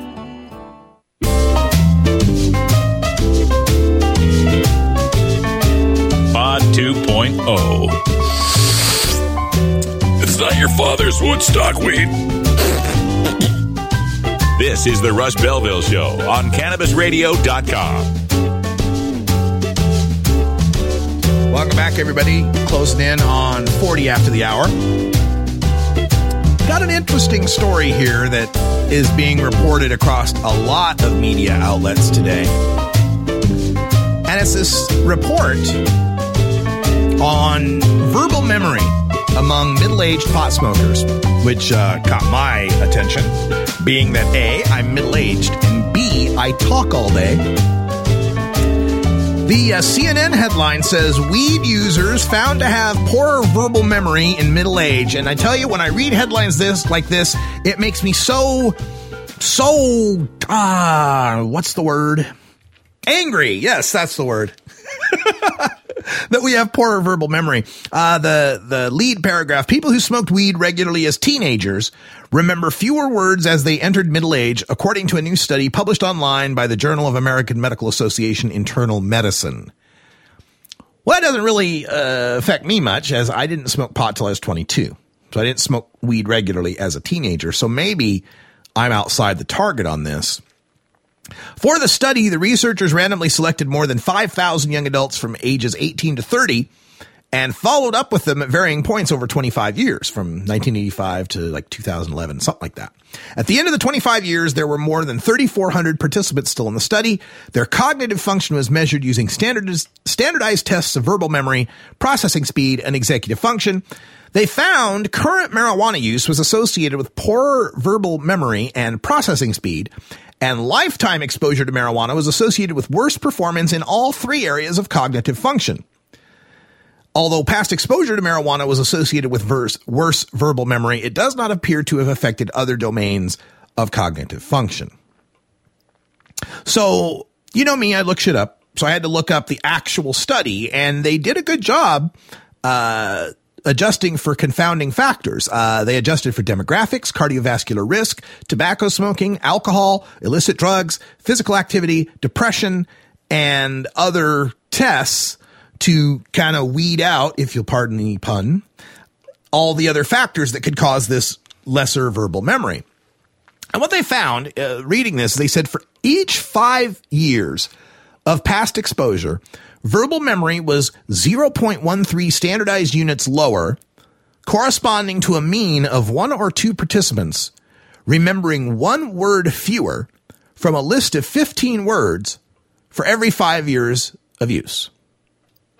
Like, what? All right, let me break this down how this works, okay? So they have this test that they give you to test your verbal memory. And the idea is you're going to be read a series of 15 random words. And then after those words are read to you, you're going to try to remember how many of those 15 random words you can possibly remember. Okay? Let's try it. Okay? Here we go. Apple. Carburetor. Dyslexic. Red. Youth. Babylon. Karate. Dig. Opulent. Werewolf. Spaghetti. Purpose. Half. Tugboat. Yakima. And then, okay, so now you've got your 15 words. Now you got to remember them. You got to say them back. So what were the words? Go ahead. Right? You're probably thinking apple, carburetor, and maybe you get some of them. Maybe you get a bunch of them. Maybe you get all of them. It depends on how good your memory is, right? So that's the test they give these guys when they first find them, right? And they keep giving this test to them. Not the same words, obviously. They mix up different random words every time. But they do this test over and over and over again. They find for every 5 years you smoke pot, your ability to remember those words drops by 1. And this only happened, by the way, to half of the participants. A mean of 1 of 2 participants remembering 1 word fewer from a list of 15 words after every 5 years of use. So we got a 50-50 chance after you smoke pot for 5 years that you're going to remember 1 fewer word on a list of 15 random words. Okay. So I've been smoking pot for 25 years. So if you read that list of words to me, there's a chance that if I used to be able to get all 15 of them, now I can only get 10. Oh no. Whatever shall I do? See, here's why I've got my distrust of these kind of tests as some sort of sign of cognitive fitness. First of all, I don't want to be the guy who says marijuana is harmless and smoking it all the time never affects you. I think it does. I think personally, in my own anecdotal experience, my adult lifetime smoking of marijuana has had an effect on me. My immediate short-term memory is not very good. Like if I'm on the computer, right, and I'm looking at one website to call in for a food order and there's the phone number on it and it's 971-605-6752 and I'll flip to the other screen, 971-60, what was the last one? And I'll flip back, right? Where I think most people would probably just remember the number. That's tougher for me, yeah. And there's times when I'm doing rants and I'm talking when, like, I have an enormous vocabulary. I'm just, it sounds braggart, but it's true. I have a very large vocabulary. I'm a voracious reader and I know a lot of words, right? But there are times when my online thesaurus in my brain kind of goes offline, especially around if I've been smoking a lot of pot, where I just can't get the perfect word I'm looking for sometimes. And that could be due to marijuana. Absolutely. I will grant that possibility. The reason I do, folks, is because I worry about our side getting too attached to certain arguments for marijuana legalization that ignore the central point of why marijuana should be legalized, which is there's no authority or reason to lock people up for their personal use of a plant on themselves. It's morally wrong. It's against human rights to try to dictate what a person does with their own body. That's the sole base fundamental argument as to why prohibition needs to be overturned. But increasingly, our arguments have been, well, taxes, we can make all this tax revenue, we can make all this money, and the taxes are all coming in for the schools, and we got money coming in. And I worry about that argument because the more marijuana gets legalized, the cheaper it's going to get. And the cheaper it gets, the lower the tax revenues get, which then incentivizes the government to place artificial price supports to keep that price high in order to reap the taxes that they've been used to. And that only can, of course, exacerbate a black market, et cetera, et cetera. So we run the risk with the tax argument of that argument becoming less and less powerful as weed becomes more and more cheap. And then this other one, the other thing I worry about is when we sell marijuana as this great medical thing that has no side effects whatsoever that can never harm anybody.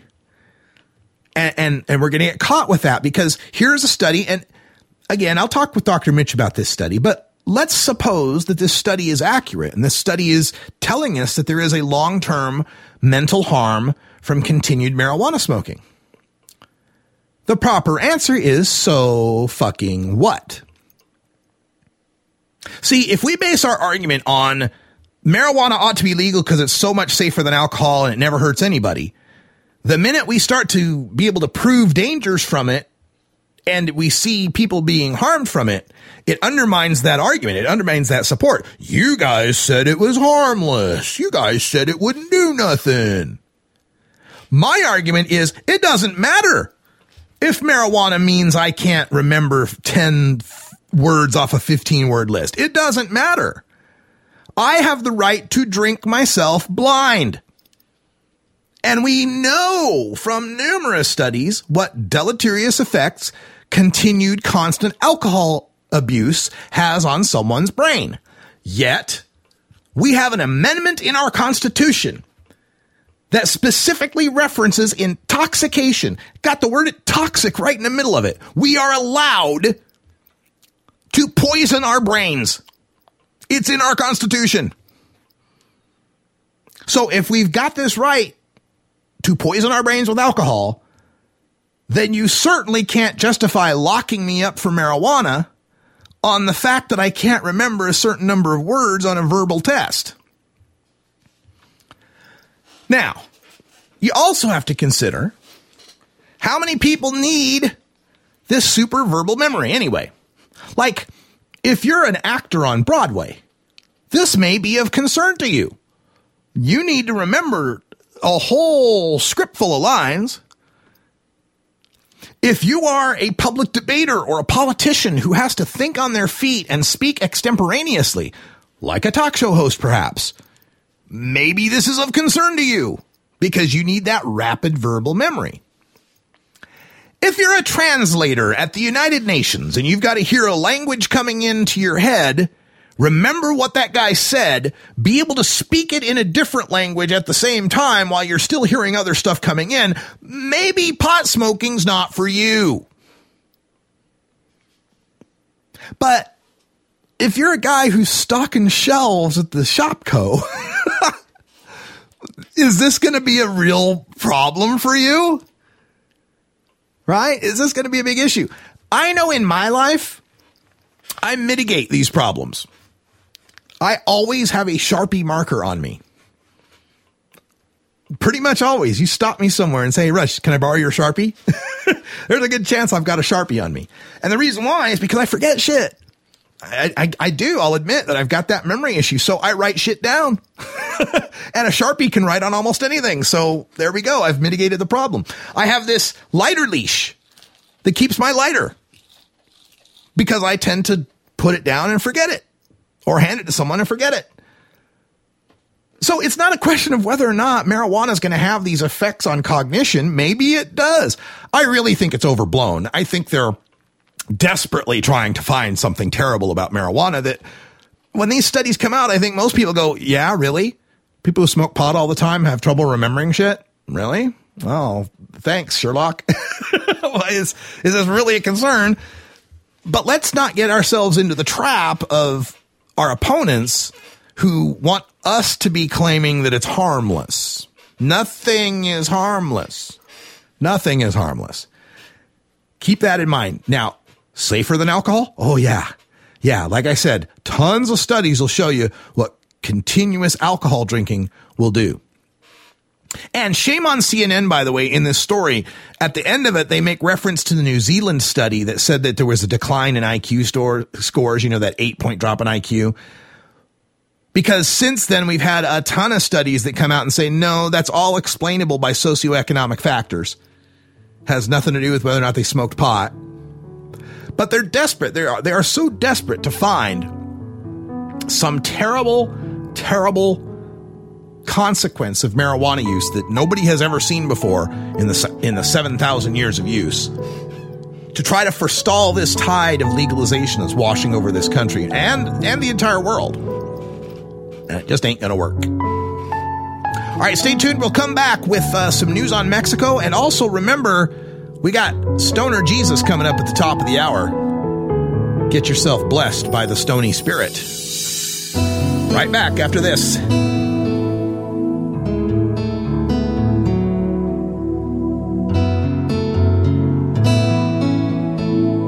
This is the Russ Belville Show on CannabisRadio.com.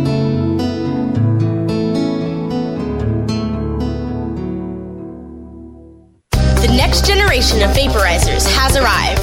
Vuber vaporizers are blazing the way with unparalleled technology for oil, concentrate, or dry flower pens. Providing unsurpassed customer service and expert craftsmanship, Vuber vaporizers use cutting-edge technology, providing a power-packed, smoother vapor with a lifetime guarantee. Experience vaporizing the way it was meant to be. The Vuber way.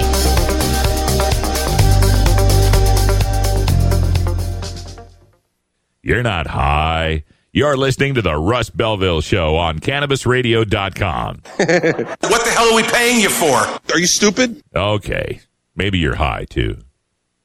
Hey, this is Willie Nelson for NORML. And I smoke pot and I like it a lot. I learned a long time ago that marijuana is a lot safer than alcohol. There's nothing wrong with the responsible use of marijuana by adults. It's time we stopped arresting and started respecting those who smoke marijuana responsibly. To learn what you can do to help, contact NORML at NORML.org or call toll-free 888-67-NORML. The Russ Belville Show is proudly sponsored by the Marijuana Business Association. The MJBA, called by NBC News the Cannabis Chamber of Commerce, is the fastest growing business association in the fastest growing industry in America. I've been working with the MJBA for years, and I personally invite you to join the MJBA. MJBA also publishes the popular MJ Headline News on Facebook and the MJNewsNetwork.com and Marijuana Channel 1 on YouTube. Visit MJBA.net for more details.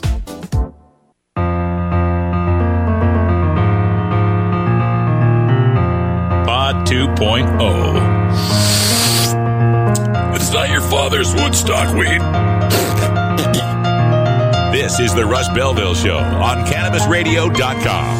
Welcome back, everybody. 55 and a half after the hour. We got a couple of minutes left here before we turn the reins over to Stoner Jesus. And before we go, just a couple of quick updates.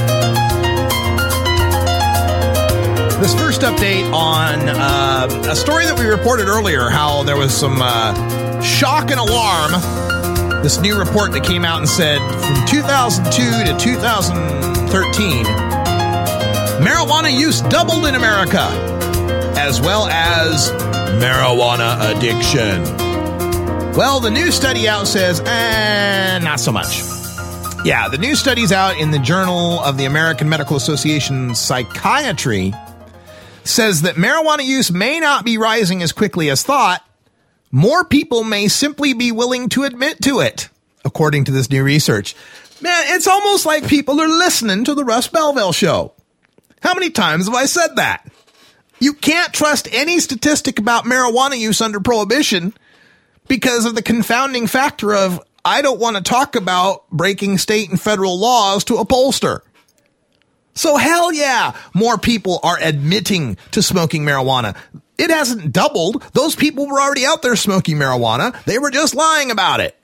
It's also explains the phenomenon. Oh my God, there's more emergency room admissions. Oh my God, there's more parents calling poison control. Yeah, because those parents and those people suffering from a cannabis overdose, before they wouldn't call the cops, before they wouldn't go to the hospital. If I get caught, if someone knows it's against the law, I could lose my kids, I could go to jail.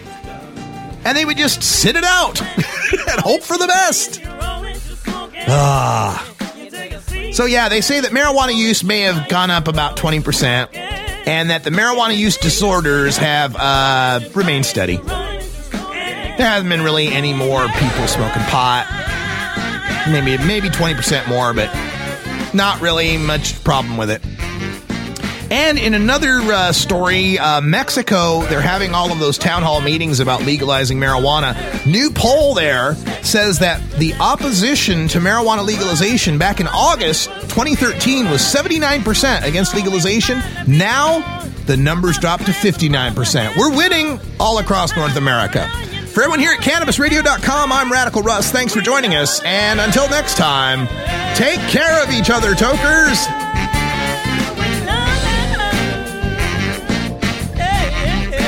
This is the Russ Belville Show. The Russ Belville Show is blogging and podcasting daily at RadicalRuss.com. You take a seed, you plant it, you grow it, you dry it, you roll it, you smoke it. You take a seed, you plant it, you grow it, you dry it, you roll it, you smoke it. You take a seed, you plant it, you grow it, you dry it, you roll it, you smoke it, and it goes down.